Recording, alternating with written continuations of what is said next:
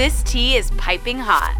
Get the latest celebrity news first all day long with hot headlines from okmagazine.com.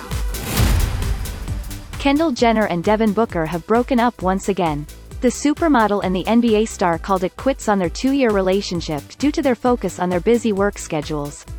They, still, have a lot of love and respect for each other and wish only the best, an insider close to the former pair spilled, explaining that Jenner and Booker plan to remain friends. In other news, with only 2 days to go before Todd and Julie Chrisley's sentencing, Grayson Chrisley was rushed to the hospital after sustaining injuries from a serious car crash in Nashville. The 16-year-old could not remember anything about slamming his Ford F-150 on I-65 into a Dodge pickup truck and was rushed by ambulance to the hospital.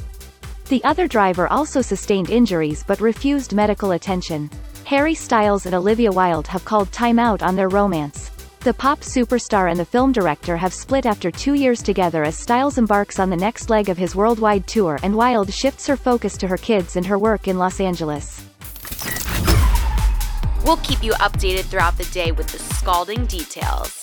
For more fiery headlines, visit okmagazine.com and hit subscribe.